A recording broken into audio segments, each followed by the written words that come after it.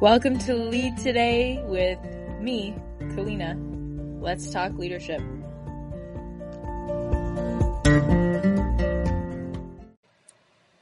Hey, today's episode is with Dan Dembski, founder of Unbound Merino. I think you're going to find it incredibly useful. I was introduced to Dan because I just recently launched a clothing brand and wanted to learn from someone who had successfully done the same. And he's absolutely an expert when it comes to e-commerce, digital strategy, and is such a humble and candid voice in the entrepreneurial space. He really lays it out exactly how he did it, challenges and all. We talk about crowdfunding campaigns, how to do what's unscalable, restaurants and art in Toronto. I think you'll really enjoy it. Happy listening.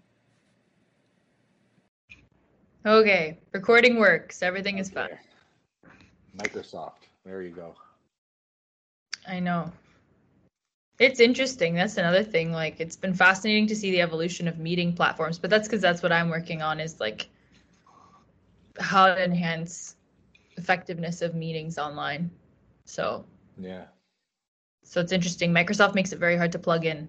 Zoom is actually a lot easier to plug into their ecosystem. Like, we're building a Zoom app on their marketplace with Chiefly.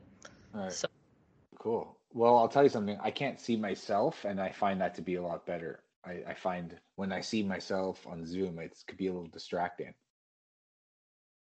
Yeah. Yeah, so definitely. Now I just see you, and I feel like I'm talking to you. I'm not talking to you with like myself in the fold, which is like a weird thing. It's weird to have to like look at yourself and like, you know, it's like, is my background good? And these. Right now, I don't care. Is it okay that I'm looking like on an angle though? Because my camera's here, but I'm looking at you here. I'm okay with it. Okay. But it is an interesting thing, the whole notion, right? Because if we were in person, there wouldn't be like, it would just be us. I wouldn't know what's behind me. I wouldn't be like seeing face. Yeah. It's really actually changed everything because you're so much more self-conscious about, okay, like what my hair, you're looking at yourself more than the other person. Yeah.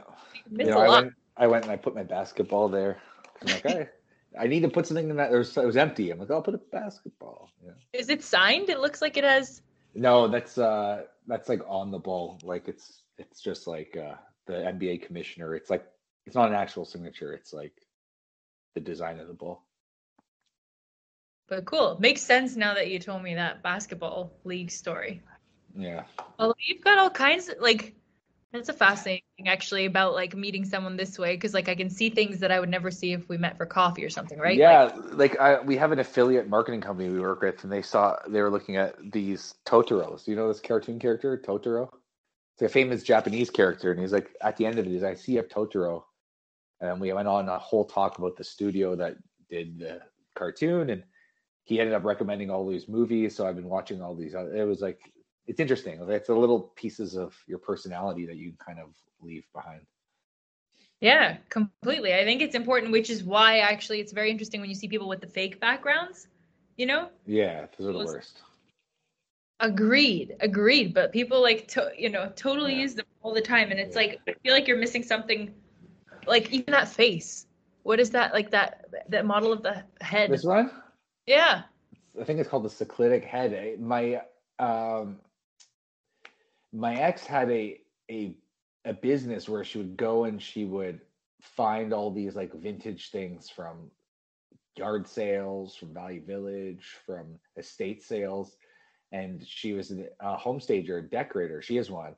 So she'd get all this stuff, and then she would have this Instagram where they would find these interesting design pieces and sell them. And then I love this head. I don't know anything about it. I think it's actually like a famous design piece, but I'm just like, I love it. It's just so ominous and strange and just, I don't know. And I just felt like it would be a cool thing on my shelf. This was before decorating for Zoom. This was more just I like the head. I have a lot of like little weird things that I just like a little Captain Cornstarch. It's like Captain Crunch, but he's super big and has like a peg leg. And then that's the Toronto chef, Matty Matheson. So there's an artist in the UK that I like on Instagram called Lumps, and he did Matty Matheson, who's a chef in Toronto that I like. So I'm like, I can't believe Lumps is doing art of our Toronto chefs. I had to buy it. Little print. It's not framed yet. It's still in the mailer thing.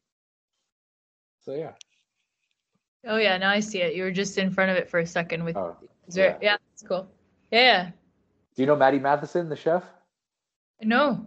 Oh, he's awesome.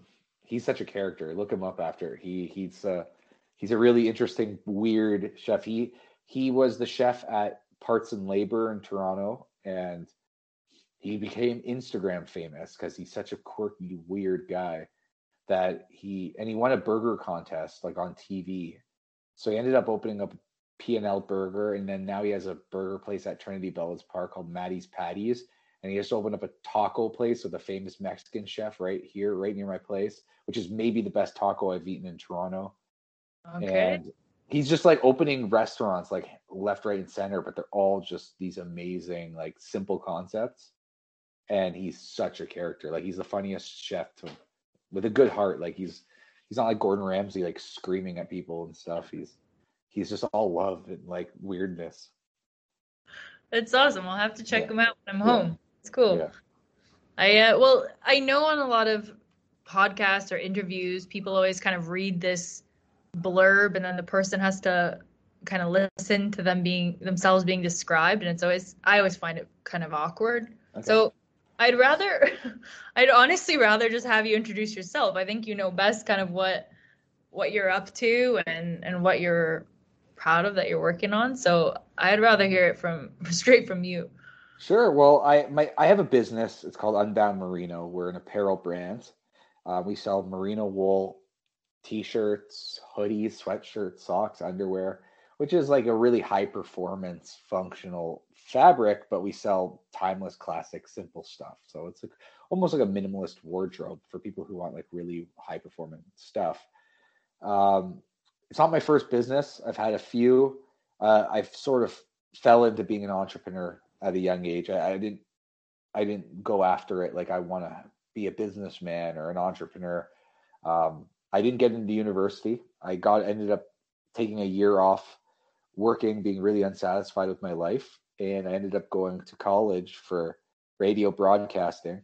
And I started a career in radio, but I didn't really see a future in it because I started to feel like this is a long time ago, but I'm already starting to get into podcasts. Like that was really early days for podcasts, and I felt like everything's gonna get digital. Like I started to really question the path. And I started doing some side project video work with my best friend, and we got really busy, and it's just slowly, not I wouldn't say slowly, actually kind of quickly ended up becoming a full-time business because we were so passionate about doing it that we sort of just fell into this entrepreneurship thing. And I found myself in a place where I was like, I own a business now. It wasn't really like I'm going to go create a business plan. I didn't plan for this. I didn't go and take the leap of faith. I was living at my mom's place. We started it in my mom's basement. We just got so busy that we started having to hire people to help us execute on all the projects that we had. And then we ended up getting bigger and bigger clients, and we had to move out of my mom's basement because our clients became more, they started out as mom and pop shops, but within a year we were working with GE and Fujifilm and bigger brands like that. And we didn't feel comfortable taking them to my mom's basement to have a meeting in our studio. So we got a studio downtown, and 2 years later, I had 20 employees, and we had just like all these huge brand clients. And I sort of was taken aback. I'm like, oh man, I started a business. It just happened. But since then, I've evolved. I really stopped liking that, and I wanted to create a product business. And I thought for years, what is this business going to be? I really didn't know. I just knew that I want to get out of this service industry of selling contracts and executing on those contracts. I wanted to create a product, but it wasn't until I found a need for apparel like we were making. I had this aha moment where I'm like, I'm really unsatisfied with what's out there. Why don't I go and create it? So We did a crowdfunding campaign, and we tried to sell $30,000 to make this thing get off the ground.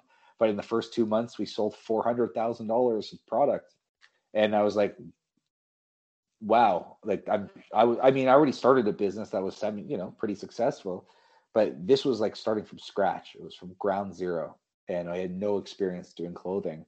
But what we really focused on was creating something that we wanted to see exist. We felt like there was really like I started to love what merino wool, and I discovered it from a Reddit post, but I really didn't like the brands that were out there. They were really good brands. They just made stuff that was more for the purpose of being outdoors or active wear. And it looked like that. I was looking for more simple, timeless, classic sort of looking stuff in with this wonderful material. I couldn't find anything. So I thought, well, why don't I make it? So I banded together with my two best friends, and we've been growing steadily ever since we launched from that crowdfunding campaign, and now we sell in over 100 countries around the world. Wow. all of the steps are just wow. So I guess I have so many questions, but the first one, so you said service to product. What kind of prompted that? Because you said, okay, I was over the service side and just fulfilling, right? So what was it about service based? Because I feel you. There's something draining in that or challenging in that. So what was it, do you think, that made you make that switch? I just find that they scale very differently. And I really loved what we were doing a lot for a long period of time until we really had all the employees, and they started having to sell and close deals. I became a sales guy. I had to close deals to keep the lights on. And the thing about a service business is you do X amount of work, and you'll get compensated proportionally to that. We will sell you a $5,000 project or a $50,000 project or a $500,000 project. And once you sign on that contract and the check deposit is written, you're delivering $5,000 worth of work, $50,000 worth of work, or $500,000 of work. It's equal to the value of the cost. And you have to go and execute on that. So your business is only as successful as your last deal. It was like a constant grind. And I found that, in my early 20s, I was able to work really, really ridiculous hours. But as I got closer to 30 and past 30, I didn't have that energy or desire to put in like those hours anymore. And if I went and I took a trip or took a little bit of time off, you'd really see that in the business, in the cash flow situation of the business, 6 to 9 months later. And I was never really good at hiring salespeople to close deals like I could. So I felt like I was kind of trapped in the business, and that was really hard for me. I needed to grow out of that. So I looked at people that I knew, and I was heavily plugged into a lot of different entrepreneur communities that started product businesses. And I noticed that they put in all this effort into a product launch, but then the product sort of had a life of its own. And when they went to bed, especially if it was e-commerce, I was very specific. I wanted it to be online. I didn't want to do any wholesale because that's going almost back to service level business, because you have to maintain the relationships with these people, and it's for smaller margins, and you have to please them all the time. But especially for e-commerce, if you have a product and you have the inventory sitting there, once you have your marketing out there, it sells while you sleep. And I was really, really drawn to that idea. I'm like, I want to put this amount of work in, but I want it to create products that continue to give value when I am not there doing the executing of the work. I wasn't doing a lot of the video stuff myself anymore, but we had the team to do it. So we had to, deploy a team to execute on those video contracts. When we first did the crowdfunding campaign and we were successful, and then we opened up our Shopify store, there's an app that you have, that a Shopify app. And if you have the notifications on, when a sale comes in, you have a little ching, there's a little cash register sound. The first day that our Shopify store was open and we were getting sales, I kept that sound on when I went to bed. And I remember laying with my head on the pillow, and I would just hear ching, and I just had this like weirdness. I'm like, I can't believe that I'm making money right now. Like And then again, this is not about money for me. It's never been about money to me. It's about building something. I like the act of building something. I like the act of building something with my friends. Um, I like the building the website. I like I just and creating something that I really love, and I really love what we built. I'm very proud of what we built. But it was a very cool and freeing feeling to go from having to, okay, well, now we close a deal, and now it's time to do all the work, to let's do all the work, let's introduce this beautiful product to the world, and then have it have a life of its own. Have, instead of me being the salesperson, let's have the website be the salesperson. And it was, there's a reason why the company is called Unbound. It's like, it's unbound in life, unbound from, what felt like handcuffs, golden handcuffs in a way, but it was like, because we had a successful business, but it was really hard for me. But also, the product gives that freedom, because it's all about, it's less so in the pandemic, but we created a product that was for travel. It's antibacterial and it's odor resistant. So when you travel, you could have less stuff, because if you have to wear your shirt a few days in a row, it won't smell, So it's unbound from having to go to the luggage carousel, or being burdened with lots of luggage. So right from the core of why we started the business all the way through to the product, it's all about freedom and simplicity. And that's what we created with our company. I love it. Well, and then what comes to my mind is, okay, first of all, I would love to hear that notification on my phone, since we just started Leadwear. But for me, so it's on, like I told you, it's on Teespring. So it's not that I have to source any of it. Like, I didn't design the whole supply chain. I really just branded it. The story is there. The reason I started it, I have all of that clear, but I didn't have to go kind of from scratch. So, I mean, I'm curious really from scratch all the way to even marketing it. It's like, I mean, not everybody can just turn on a crowdfunding campaign and get $400,000 worth of sales, right? It's like, tell me a little bit more about how you made that tick. Like, where did you get the actual product all the way to, yeah, you hit launch on that campaign, but you guys nailed it. So, right. Well, when we were creating the campaign, we really, really wanted it to work, obviously. I really just needed, and I wasn't sure if it would. I had no experience making clothing. And, something I left out, I'd say that we were pretty successful in our previous business, but we were really coasting for a while. And I started focusing all my energy on trying to start something new, to the point where I didn't feel justified even taking a salary for my own business anymore, because I wasn't closing deals. And so I had a bit of savings. The savings started to evaporate as I sort of just took this big gamble on this new thing. So when it came out, I was, part of the reason why we did a crowdfunding campaign was, one, it's not like I was sitting on a bunch of capital where I can go and take this risk and let's put $100,000 in and see if this thing works. I had no money to put into this. I had to live on my money. So, we did the crowdfunding campaign, and part of the reason we did it was to get the money. If it worked, it would be money to start the business. The other reason was it would prove product market fit. If people bought our stuff, it would prove that they want what we're trying to sell.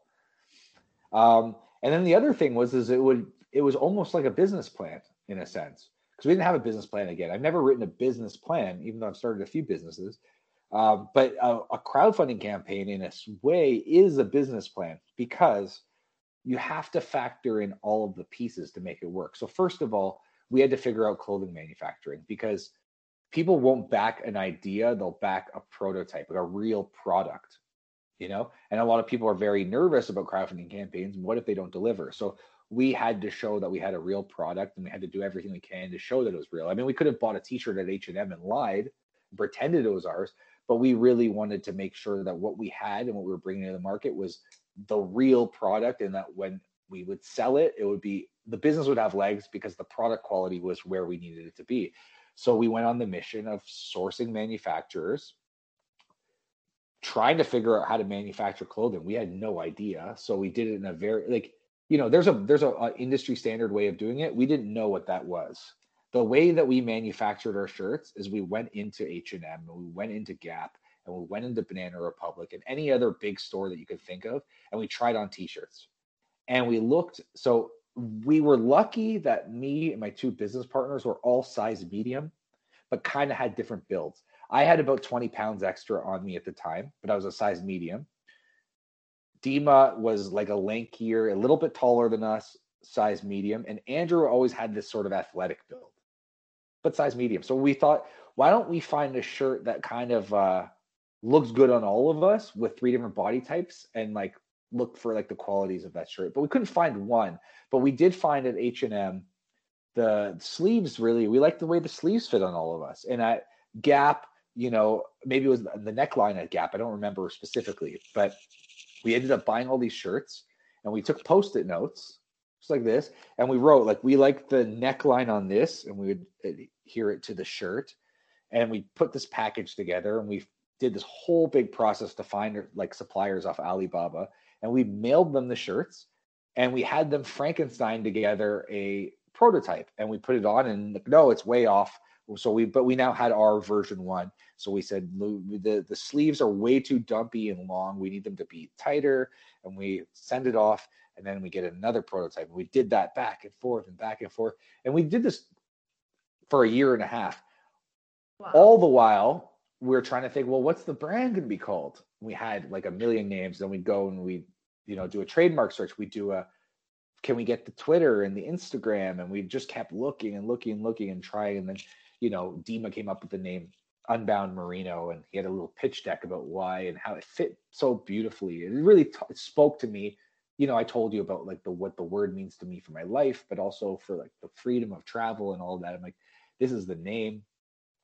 But then we started, doing the video, and we started coming up with all the graphics. So when you get to the end of your crowdfunding campaign, you have not only a product and you've a relationship with a manufacturer, you have a brand name, you have a video that sells your product, you have all of the photography and the graphics and everything and how you're going to position it. You have this like, you have an actual business. You have like a store. It's like having an e-commerce store, but it's on a crowdfunding platform. The only thing you don't have is any customers. So you have to go and say, well, what is it? Now you may think that your pitch is good, but there's a million ways in which, little things that we try to do to make sure this worked, because we desperately wanted it to work. And I read everything I could find on the internet about how to run a successful crowdfunding campaign. Anyone I know that have done a crowdfunding campaign, successful or otherwise, I asked them for their opinions. I had them look at our stuff. I took some of their feedback to heart, made some changes. But the one thing that we did that I'd say is the biggest X factor, aside from all of the work, a year and a half of work to get this thing to the actual launch, the one thing that made the crowdfunding campaign successful, if there was like the one tip, is we faked the momentum from the beginning. So I got everyone I was comfortable with asking them to buy a shirt. So we crafted a deal with Indiegogo. Our crowdfunding goal was $30,000, and they have a rule. We made a deal with them that they do this commonly, that if you reach 30% or 33% rather of your funding goal within the first 48 hours, they'll feature you in their newsletter, which is a really good piece of marketing. It really does a lot for sales. So we've said we need to get 30% in the first day. That was our commitment. So that means we needed to sell $10,000 of product in the first day. And that was it, what we did.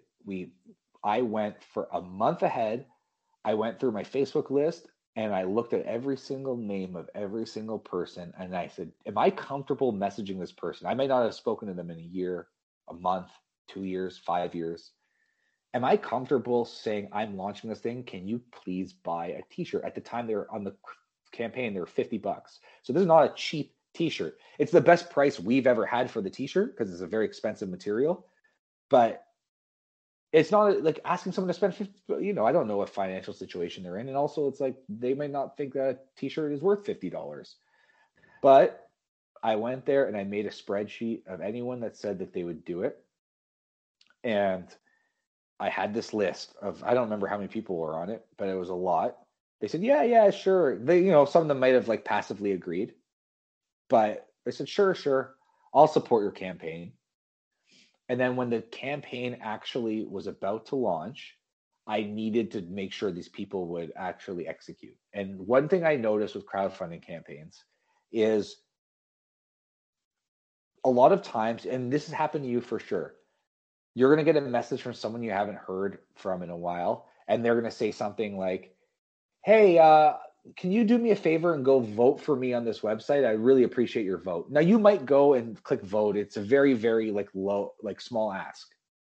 But you could easily ignore it because you know that they mass messaged everyone. And if you didn't respond, you could even lie. It doesn't matter. They've sent that to hundreds of people already, and you're just one of them. And if whether or not you want to reply, it doesn't matter.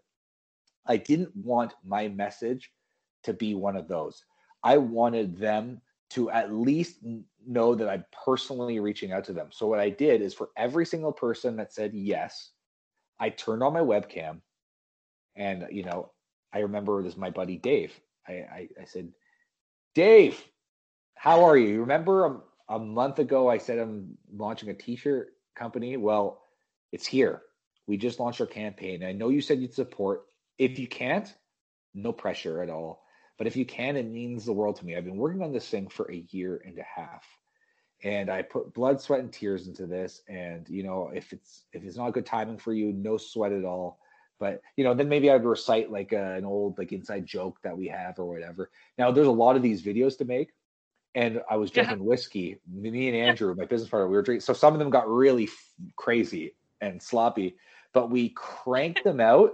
And then we put them on YouTube as a private link. And it would be like dave.mpeg. And then I would send the video to his Facebook. And then you'd see a thumbnail with me. And it said dave.mpeg. And I knew that they were going to click play because they'd be curious. Like that's like, it seems so personal. And it was very personal. Each one. So what we were doing was we're at least making them respond. They know it's not a mass message. And some people said no. Some people said, do you know what, Dan? I just don't like, it's not a good time for me to spend $50. Thank you for even offering, no pressure at all, but most people did. And we started seeing the sales come in. So I remember one of the first orders was my brother, Brian Dembski.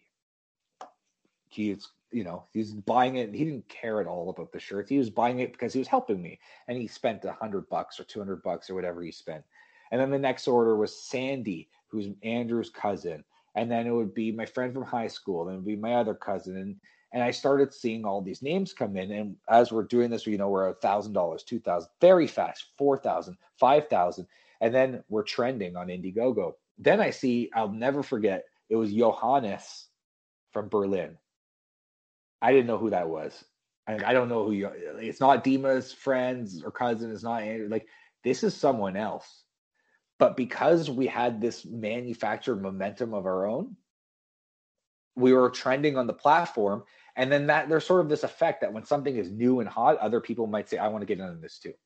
If we had the campaign and it was $0, it wouldn't be very compelling to Johannes from Berlin. He'd be like, I don't want to back this failed campaign. But he was seeing that this thing is hot. This thing is selling like crazy. Like, I want to buy this. Some people like this. Like, it's validating. It's kind of like when people line up for the new Nintendo console when it comes out. It's like everyone wants it. My brother just bought a PS5 because he liked the chase. He bought it for his son, but like, it was like clearly like, it was like the excitement. There's some social proof in getting a PS5 at that time, right? So we manufactured a momentum that carried way past the $10,000 we were trying to achieve. That's the single best thing that we did. And for anyone starting a crowdfunding campaign or any kind of new business, manufacturing momentum is not an easy thing to do, but it is the single greatest marketing thing I think you could possibly do. And it worked really well for us.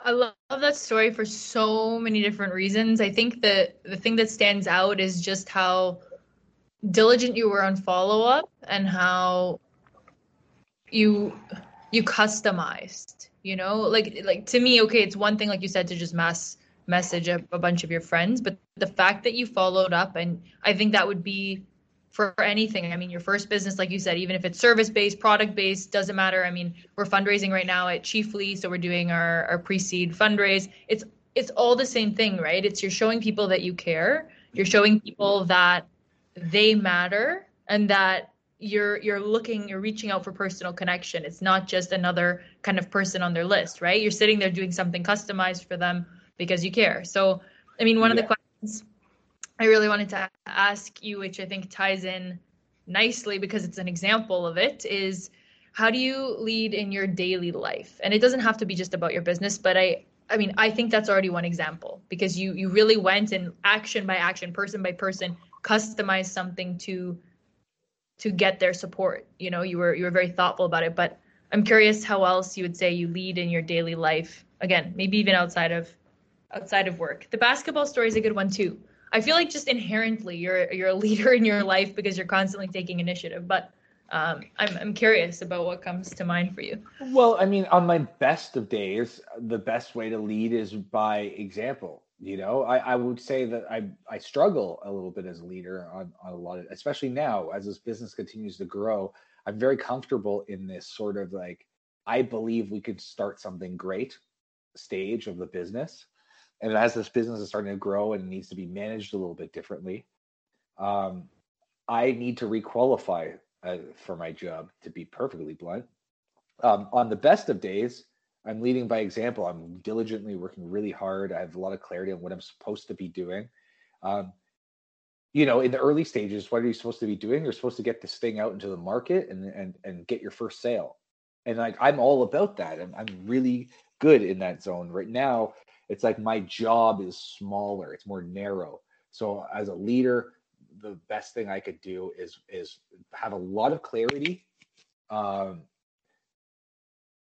in what my role is supposed to be and work really hard at it. But it's not my natural desire to like find, you know, right now I'm working on affiliates and influencers, and I'm sort of love the relationships that we can build, but it's like it's the most narrow job that I've had in this business because the thing was so big at first. Everything I needed to help mail out the packages, get everything started, build some systems, but people take that over. Um, you know, the role as a leader in a company, and often that the CEO, sometimes they say it's like a cheerleader. Really, it's like find the person who's better than you and get out of their way. That's like maybe one of the great things to do. And I think that's one thing that I do really well in terms of leadership. And it's maybe almost to a fault. It's a good thing, but I'm definitely not a micromanager. Once someone is in the seat, I usually trust them. I wouldn't put them in the seat if I didn't trust them. And I give them an insane amount of autonomy to the point of like, we have a warehouse, we do our own fulfillment, and we have three awesome guys running our warehouse. And they have so much autonomy that the way that we send out our packages evolved to the point where I didn't even know how it worked anymore. So I had to go in and be trained just because I want to make sure that I at least understand how this business works and that I have a good mind for like this is really inefficient or that's efficient. But I never go in there and say no, like do it my way or the highway. Like these guys, they have their own company credit card. They can buy the things they need to make things work better. They buy shelving. They change the warehouse. They do stuff on their own, and they feel like it's theirs. So I'm good at that. You know, but again, the best thing I could ever do is just stay in my lane, cheer people on, and work really hard, and show that I care as much as they do, and you know, every day it's an evolving thing, and I'm actually really trying to figure out like what does it mean to be a leader as this business continues to grow a little bit bigger and bigger. Yeah, I appreciate that because it means that you're still learning and growing, right? I mean, if you had it all figured out, I would be a bit more worried. Yeah, Honestly, yeah. I think I don't. But you know, I'm starting to get more comfortable in the role, and I think one of the things that I has been my gift to this business is it was my idea originally. I couldn't have done it without my team. I really couldn't have done it without Andrew Adema, who I started with, Naeem, who was the first guy who we worked with. Everyone that's been on our team is very, very important. And I think about any one of them not being on the team and how screwed we'd be. Like, we need at least the seat, and the people in the seats are the right people. But one of the gifts that I had to the business was the vision of starting it. And I convinced Andrew and Deem at first that this is what we're going to do. This is how we're going to take it to market. And they believed in me enough to say, okay, I'm going to spend a year and a half working on this with you for nothing. And then we'll have a business together. And we did, and we launched it, and the thing is growing. I'm trying now to put myself in a place where that vision thinking is best utilized, and I give myself time to just think. I no longer feel bad about reading in the middle of the workday because I'm trying to get the cranks going, because I need to think about where this is. I can't just work in the business, cranking out marketing and selling shirts and packaging shirts and shipping them out, doing customer service, but I should get in there and understand. I should think about how we do customer service. I should think about how we package our products. I should think about where the business is going, what new product lines we should do. I should be writing stuff down that I think might make sense.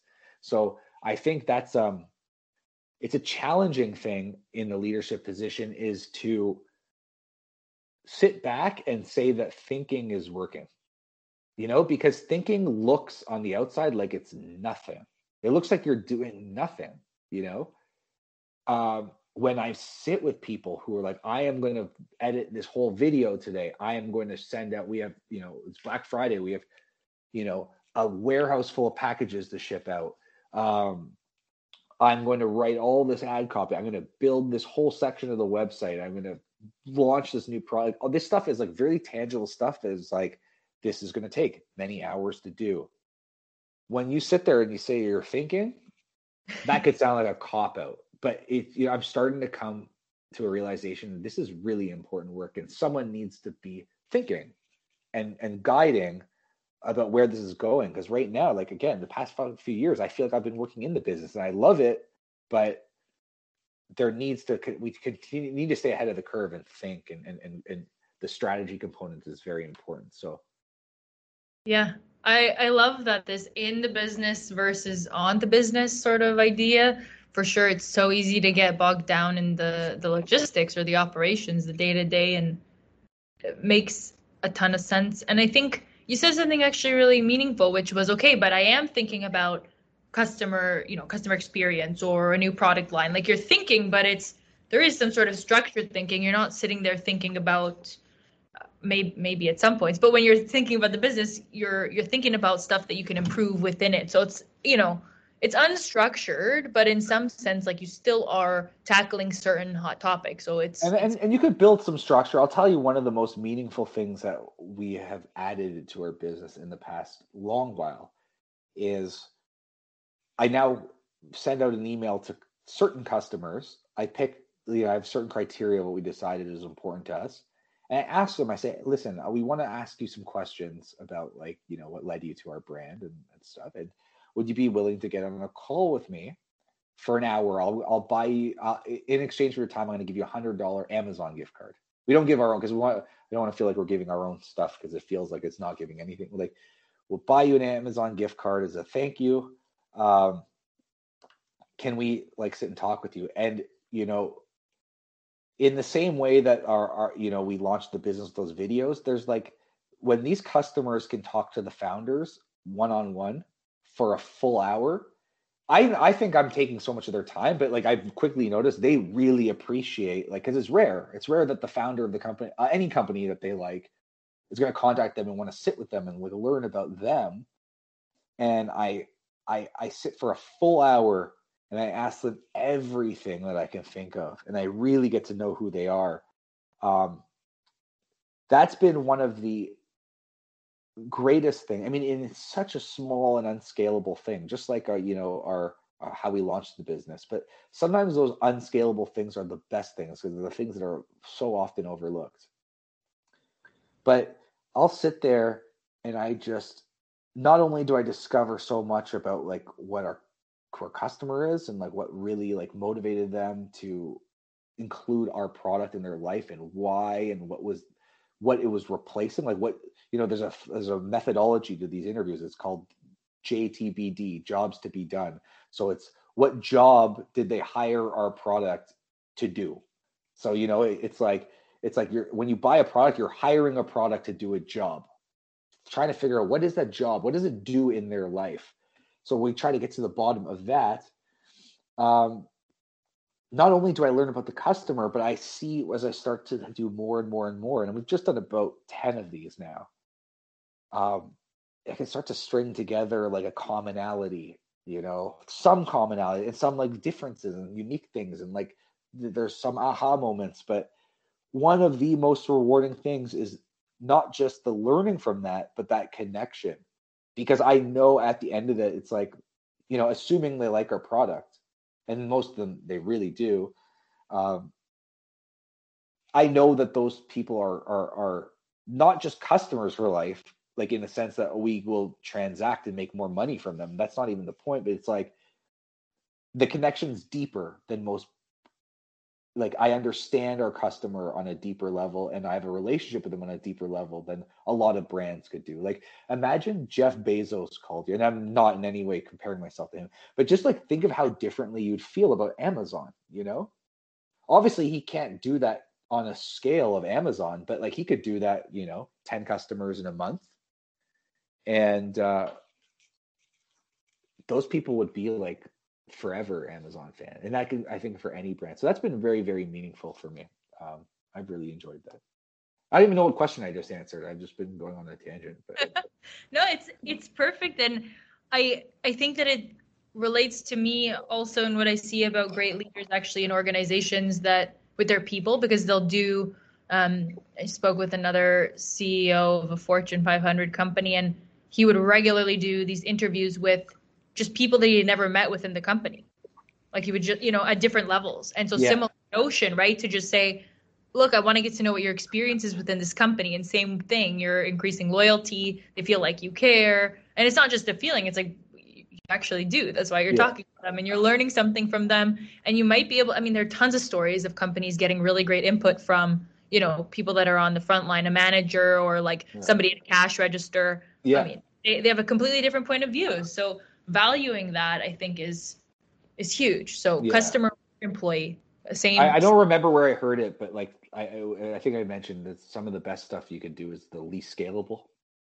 Yeah. And that really hit home for me. It makes a ton of sense. I mean, the gestures that you could do on unscale, like it's like if you got a thank you letter that was like clearly like mass printed with like a fake signature on it, you'd be like, I don't need this junk. Like I get this on the holiday. Like, you could see on the holidays, like, from real estate agents, you get these like mass things, right? But if you got like an actual handwritten letter that's clearly written to you, that's a whole other level. If you got a call, it's a whole other level. So I really value those.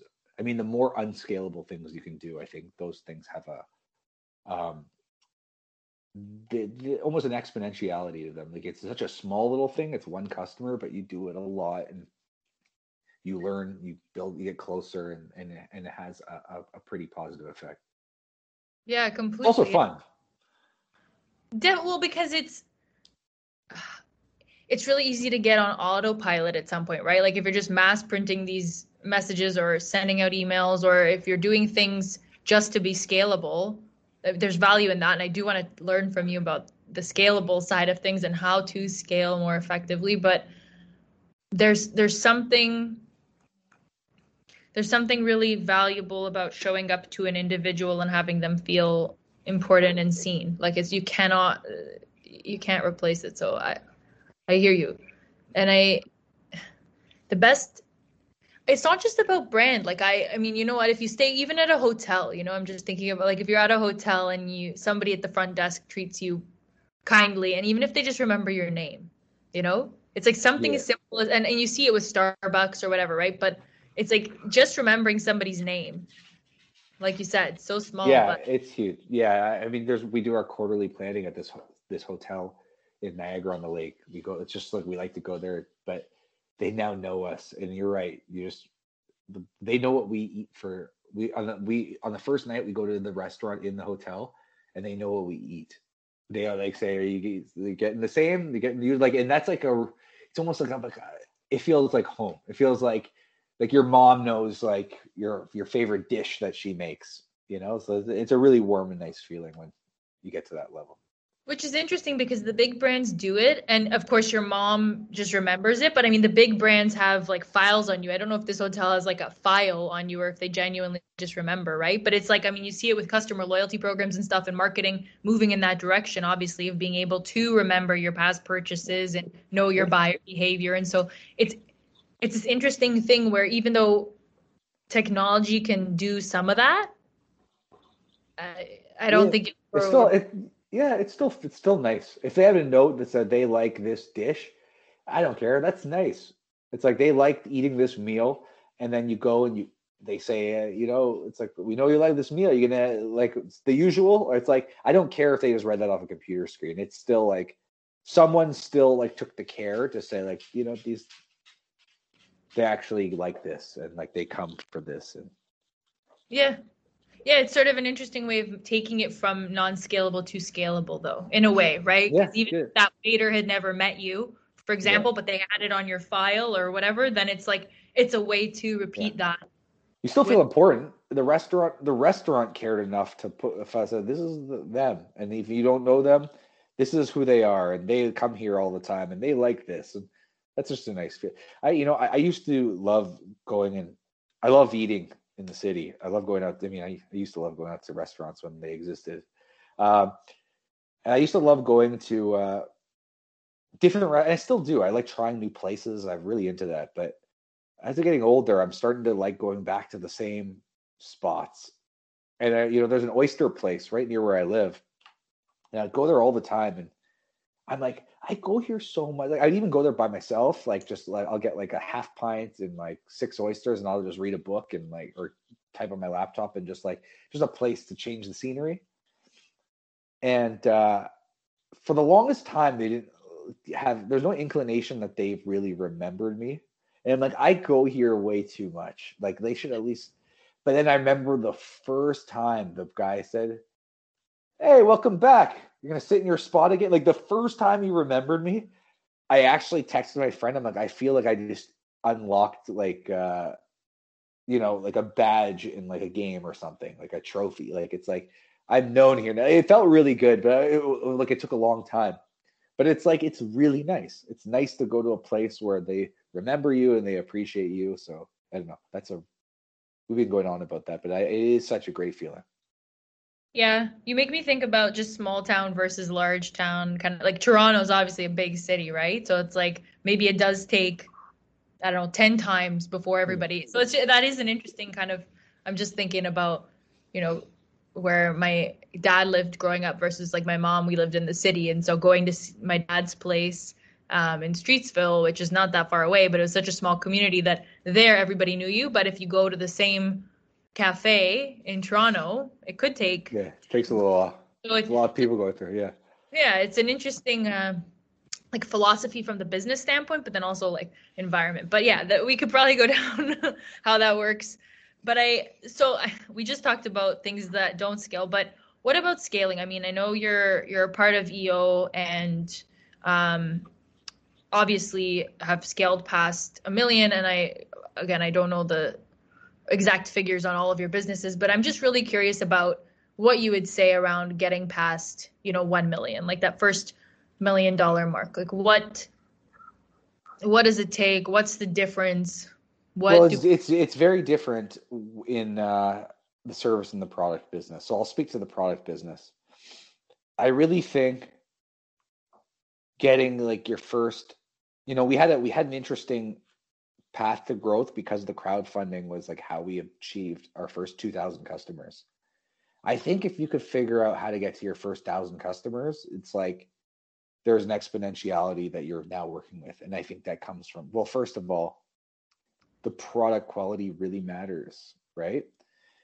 If you have 1,000 customers and, we had last year, our returning customer rate was 50%, which is pretty high, but that's like of all of our customers, 50% of them came back and made another purchase, at least their second purchase or third or fourth, whatever it was, in their last calendar year.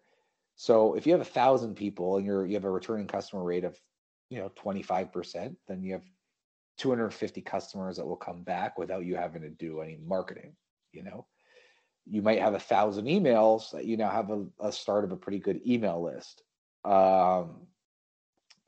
You're going to have word of mouth. Maybe 20% of your customers are going to tell a friend, and then they're going to come. So a very important thing here is, again, they have to like your product. If you're selling some junk, it's going to be very hard for you to scale the business. It helps to have a product that you've really, really worked hard at making it really high quality. That's worked, and I think that's very important.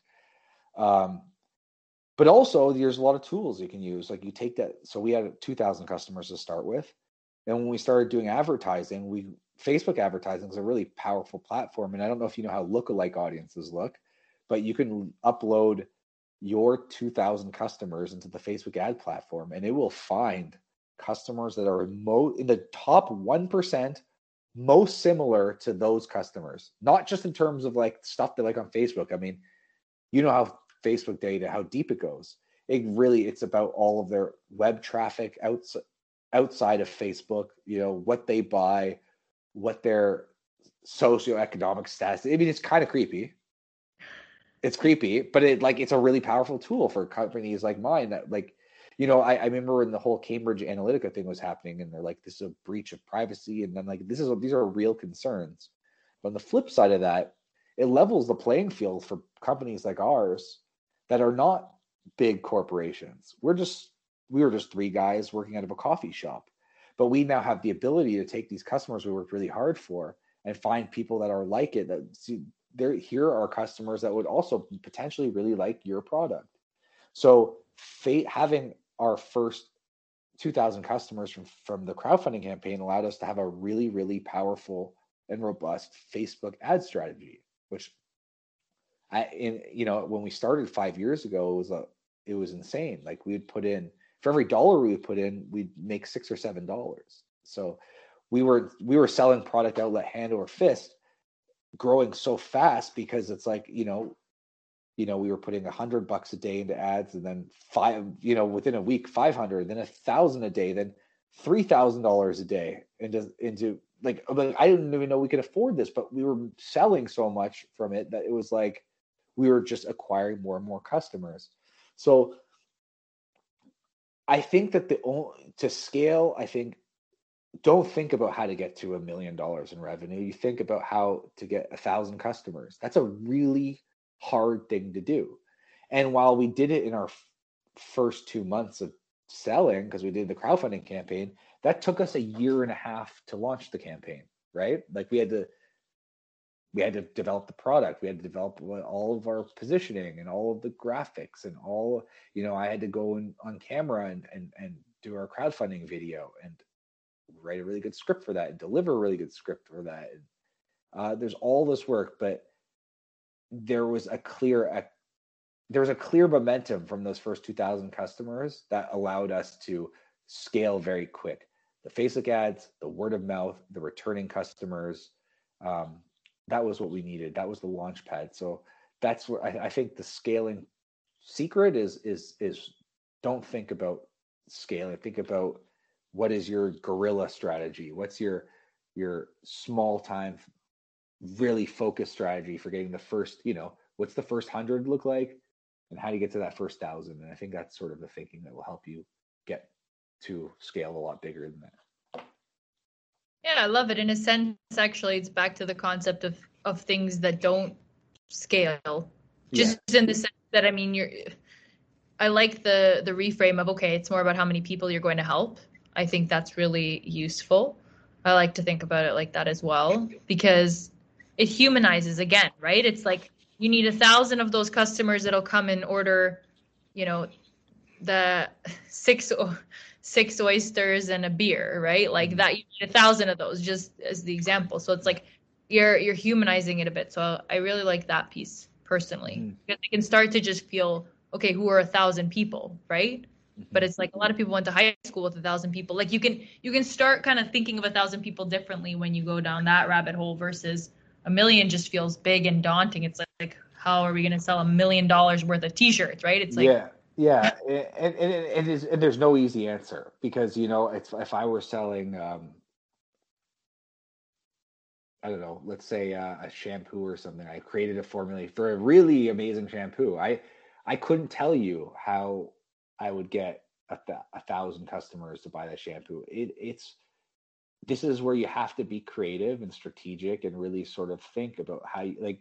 It's hard to get there. In our case, we did the crowdfunding and the we got I told you how we got the momentum. We got it for our family and friends, and then we used that platform for more exposure. That was our it wasn't like the crowdfunding was going to work or it wasn't. If it didn't work, we would walk away.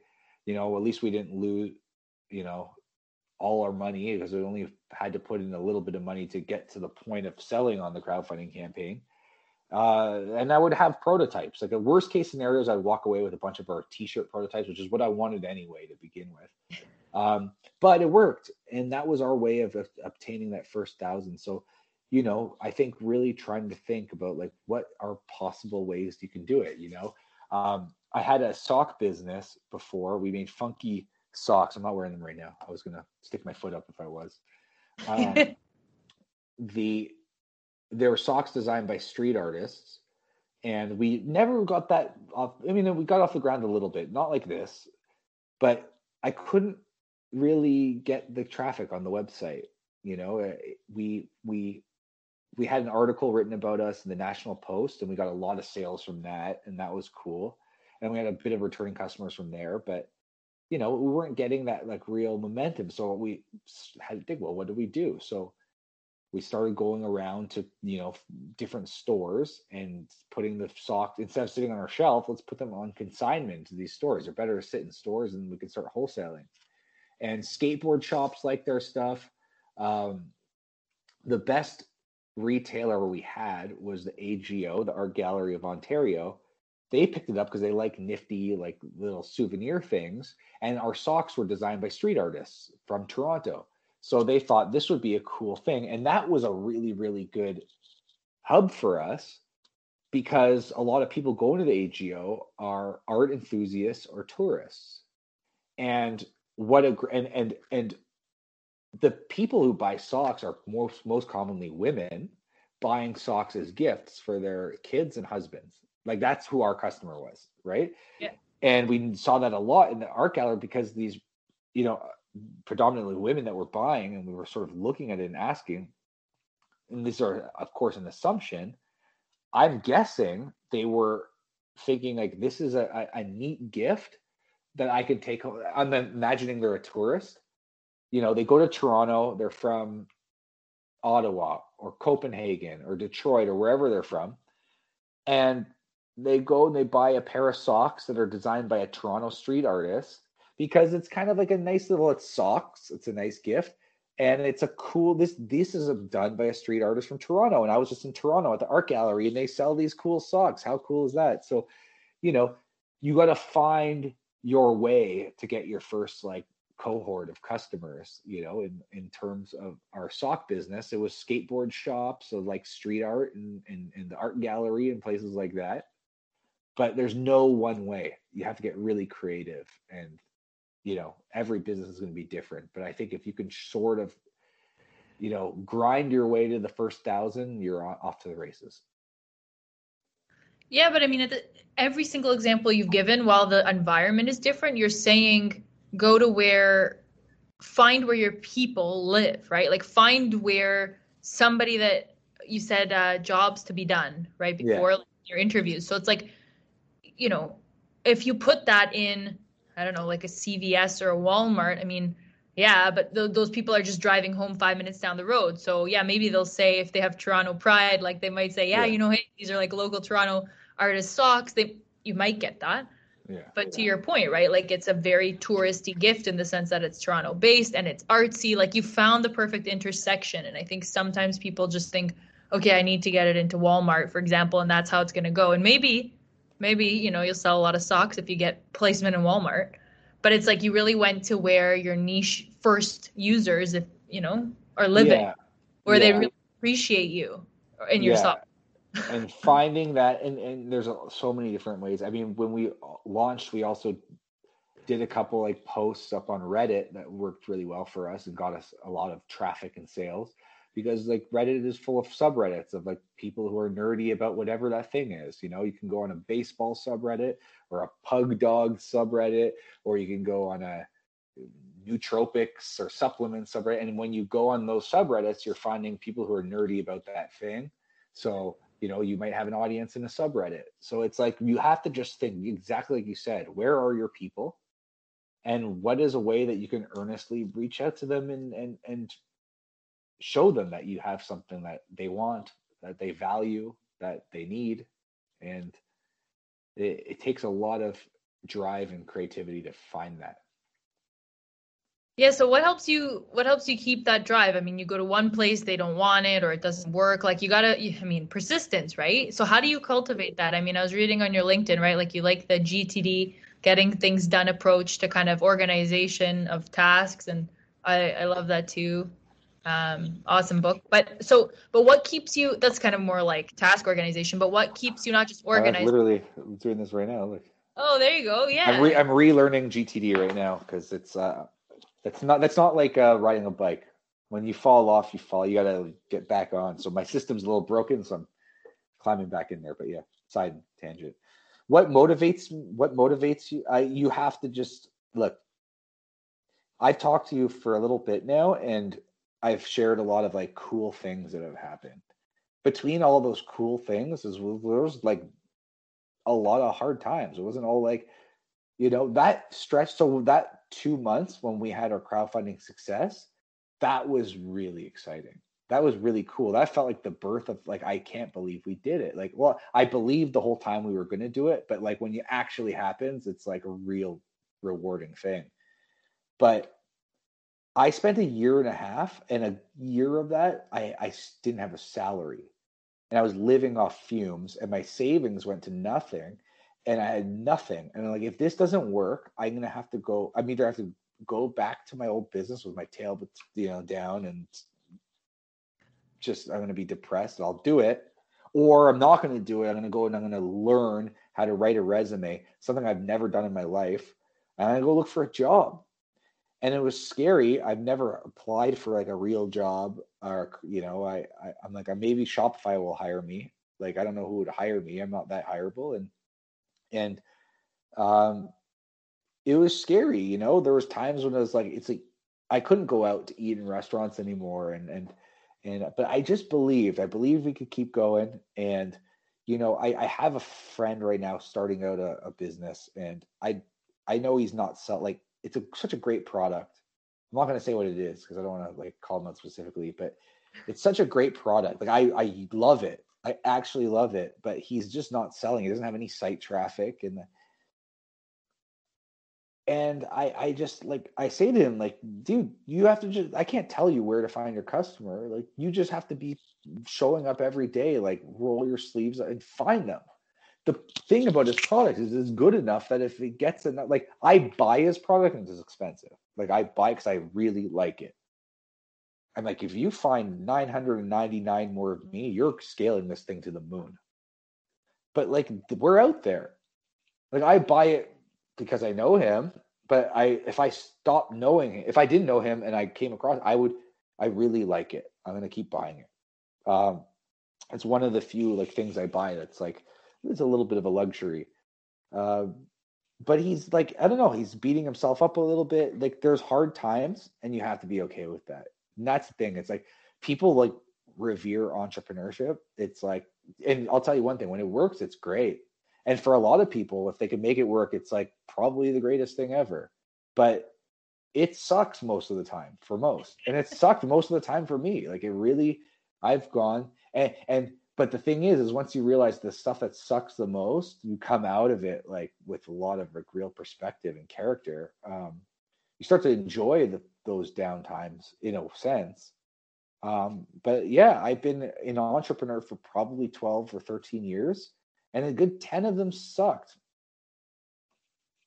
No, I'd say 8 to 9 of the years sucked. Most of it sucked because when we started the first business and took off, this was the greatest thing in the world. And then there was years of I don't like this and I'm struggling and I don't have any time for myself. And then between that, I had the sock business and I couldn't really get that off the ground, but I really loved it. I wish it did, and I couldn't quite get it to where I needed to. And then I started this other business and I wasn't making any money and it's like I just kept at it. And you know what? You have to know that that could be a reality. Sometimes it grows a lot faster and you can do it on the sideline of your cushy job that you have and you can make it work.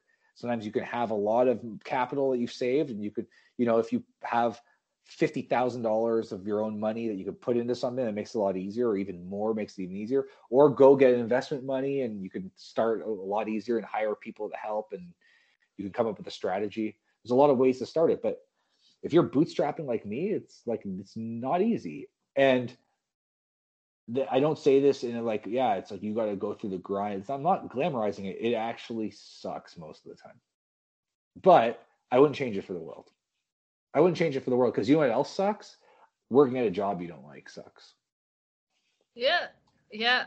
I mean, that's why I moved into what I was doing was exactly that. It was like I'm either going to spend this time making some hourly wage doing stuff I don't like, or I can figure out how to do it for me. And at least I'm spending the time, but the return is mine to some degree, Yes. right? Or like I Yes. can be proud of it, and it's on me. So I mean, yeah, it's interesting. I really like Jordan Peterson and his work and the basis of at least his some of his talks are just around taking personal responsibility. And I think if anything, being an entrepreneur, it's like you just if it's not working, it's on you. If it's working, it's on you. And so you can't really Yeah.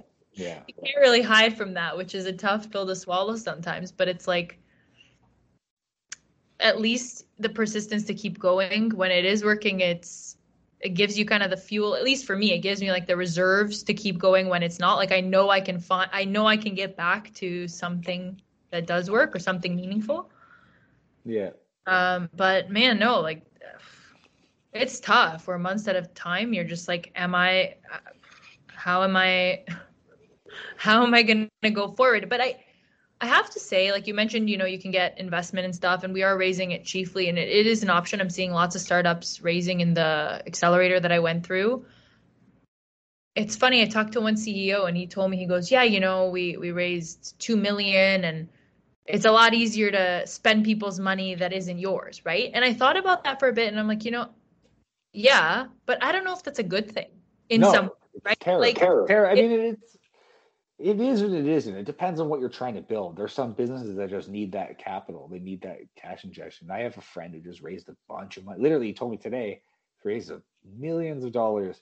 And he's saying to me, like, you should raise money. And I was just like, should I? Should I? Because it's like I could probably scale his business a lot more, but I'm like, also I don't want to have to answer to anyone. It's like I'm kind of like, I think we're gonna continue to scale pretty nicely. And I have the grit to get in there and the accountability to get in there and try to keep it on the rails and grow in that path of growth. But I kind of like, I have to answer to? I have to answer to the customers. I have to answer to my two lifelong best friends who are my business partners. That's enough. I might not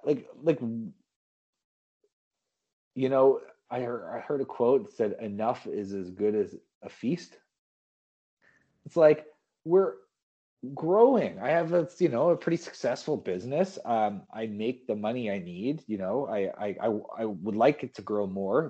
We have ambition for it to grow more for a number of reasons, not because of money, like personal money, but influence in the industry, influence with our suppliers to be able to innovate materials and things like that. There's a lot of reasons why we want this thing to scale, but it's like, do I need this to be like a 9-figure business, like for any particular reason?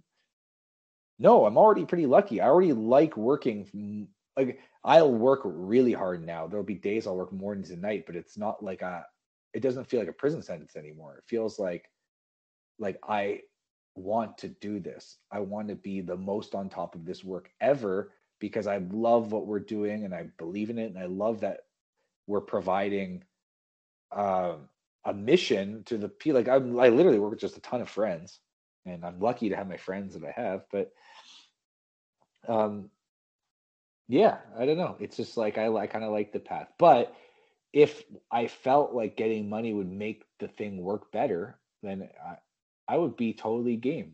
That'd be I mean, in a sense, I needed the crowdfunding to start this business. I didn't go and like save up hundreds of thousands of dollars and put it into the business. We started the business on the. I mean, it's way different because we didn't give a piece of the company up, but we built the business on the back of 2,000 customers buying our product. So, you But I know, think the key point, you didn't give up part of the business, and the point of answering to someone, and it's a really different thing. It's really interesting to have somebody saying, "No, I think you should go this way," and you can't just say, "Okay, but no," or they, I've had really interesting conversations with investors, where they, if you own another business, they want you to add that business to the business that they're investing in so that they can benefit from the other business, even if you've built it outside of what yeah. you're doing now. Like, just interesting things where it's like they really want to own you as Well, a person, in some way. And it's like it can be a big trade-off for 50, 100, 150, 200, a million, whatever it is, right? But that can be a really big trade-off. So and it's one a of the weird things about investment is it's not weird. It's just matter of fact. It's like if I were to take, if I had, let's say, a few $100,000 that I could invest in another person's business, why am I really doing that? Like, why? The reason is because that is a good, sound investment in my eyes. Like, I think by investing in the ABC company, ABC, that $250,000 I put in is going to be worth a lot more. So my motivation is for a return. And once there's the motivation is for just the return for the event, because when you're on the when I want a return on my time, and I wanted this business to make money, and sure, all that stuff. But I care about the customer. I talk to the customer. I am the customer. We make product. But when someone comes and puts money in my business, they don't care like I care. They just want the business to grow.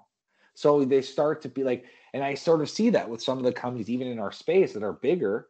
One was just bought by this huge conglomerate, like apparel brand, of massive, and it's just like the quality of their product is going down. There's a burger place here in Toronto that was my favorite burger place. It got bought by Cara Foods. Cara Foods owns like Harvey's and Swiss Chalet and Montana, all these big chain restaurants. The yeah. burger is not good anymore. Why? Because the guy who started it was bought out. He took a big paycheck. He's gone. And now there's a boardroom of people. They don't care about the burger. They care about the brand growing. And now the burger, and I can't pinpoint exactly why, but I knew it was coming when they sold it. And Cara Foods bought it. I'm like, watch, this burger is not good anymore. And I do not know a single. I mean, it's popular, but people don't that I know that are burger enthusiasts. They don't like it anymore. It's not good anymore, and it's not because it's like some hipstery thing. It's not cool anymore. It just doesn't taste as good anymore. So that's what happens. They start to water it down. It's good to have someone in there that cares. And if I ever were to take investment money, it would be because we needed it. But the conditions would be like you have zero say, zero Yeah. zero say, and when if we ever the business is ever acquired, that's where you're going to make your return. But until then, your money is gone, and it's in the business, and you stay out of the business as well. That's just the only way I could ever see it happening. That's me.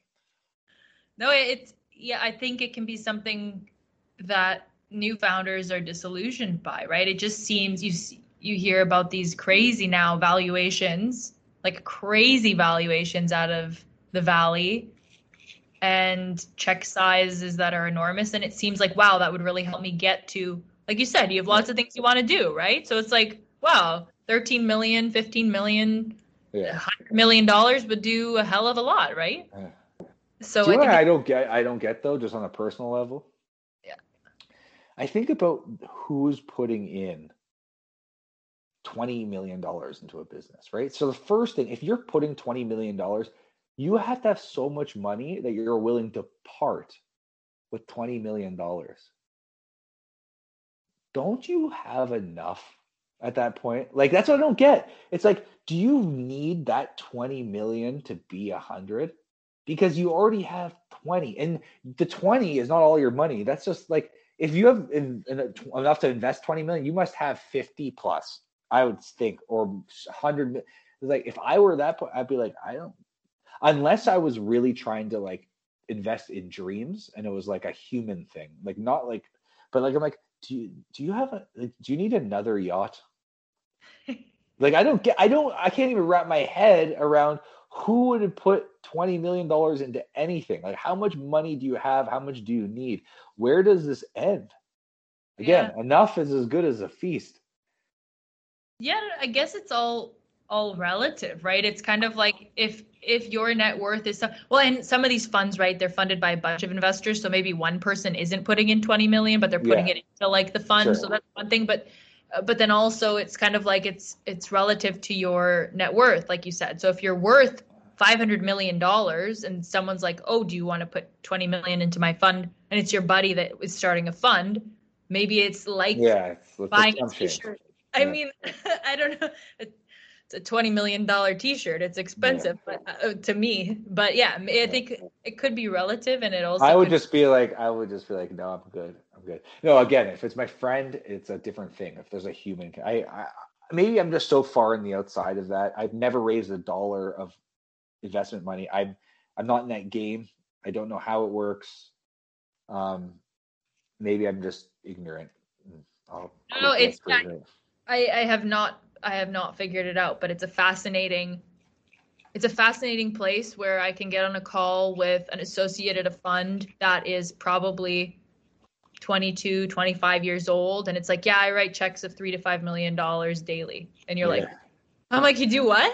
like yeah, yeah. like what were you doing when you were 22 years old? I mean, it's just That's I crazy. don't know. It's yeah, but I really appreciate your time. I think the final kind of question I would have, and I think it comes from my coaching background, because every time you finish a coaching call, you resolve to do something differently, or you decide to kind of make a change. And so, I mean, from everything that we've talked about, what do you think is one thing you can take away and act on from today's call? Because you've delivered so much value to me and anyone that will listen to this. But What's something I can change? I'm gonna go raise 20 mil. I don't know. I don't know. I'm every day. I'm just trying to grow and continue to learn every day. I'm always, one thing I was talking about was trying to really sort of like find my place in leadership, and it's an ongoing challenge for me, to be honest. I am at the point right now where I'm in a requalification. I want to be like there's a real difference between being a founder and a CEO. And I feel like a founder. I feel like that's in my blood at this point. But I'm learning. I have a lot of a way to go to be a CEO, and I want to be the CEO of this company. I want to lead that as we grow. But I'm in the requalification period right now. So like I talked about it, and it's something I was thinking about a little after. That's where I'm at. That's what I'm going to continue to really focus my energy on, is to grow into that role, because they're two very different things. that's very cool. So what's one thing you're doing for requalification? That's an interest. I like how you frame that, because they are different. So what do you think one thing is that you're doing right now? I just think, I when I was in my old business, when we were growing the video production agency, that was my first company. I had to sell a lot. It became very much a student of sales. I read every sales book I could get my hands on. I think leadership is the thing I need to focus my energy on. So if you can't see here, but I have a lot of books on leadership and habits, biographies of great leaders. Um, I just need to be a student. I need to be a student of the things where I'm weak. There's like things we can do on the financial side that I can get more sophisticated on. I have this Brene Brown book here. Where was that? Dare to Lead. That's next up on my thing. Built to Sell. We're not looking to sell anytime soon, but like need to like think about, is that where we're going? You know, as I need to be doing the thinking for the company on that stuff and the vision and continue. And that's where if there's one thing I'll continue to do is drill deeper into my studies of leadership, because that's where my skill set is needed to develop the most. Cool.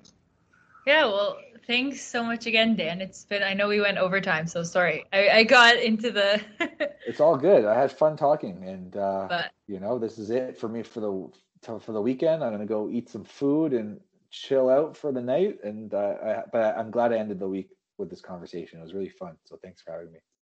oh, yeah, thanks a lot. And I look forward to hearing about your research on some different spots on Austin or Yeah. Hopefully I get out of the city soon. yeah. Well, thanks so much. I'll check in, but where can people connect with you? I mean, I'll put some links to, Unbound and Unboundmerino.com is our website, and if you type in Unbound Merino, you can find us on all the socials, Twitter, Facebook, Instagram, we're all there. yeah, cool. So I'll post that, and even maybe, I don't know, is your LinkedIn good, or if people want whatever. You've got some really cool book recommendations actually, which I think I'm going to just post, like even GTD. I'll post some of those because Cool. Brilliant. So cool. Well, thanks so much. Talk Thank soon. you. Appreciate you making the time. Awesome. Have a good weekend. Take care. Bye. Bye.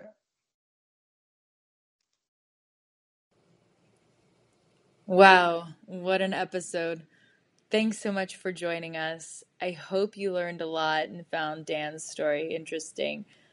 I know that I took so many notes and still have resources that I'm looking through as a result. As I mentioned, I'll post the book list, ways you can get in touch with Dan and his work, and any ideas or topics that we discussed along the way. If you want to support the podcast so that I can keep interviewing amazing people like Dan, feel free to click the link and buy a coffee for me and the podcast. Otherwise, subscribe, follow, review, comment, wherever it is that you're accessing this. The more that we have people interacting with what's going on in this podcast, the better. If you'd like to be a guest, feel free to reach out. Any way that you can interact with me helps to make this a more useful experience for everyone. Thanks so much for listening.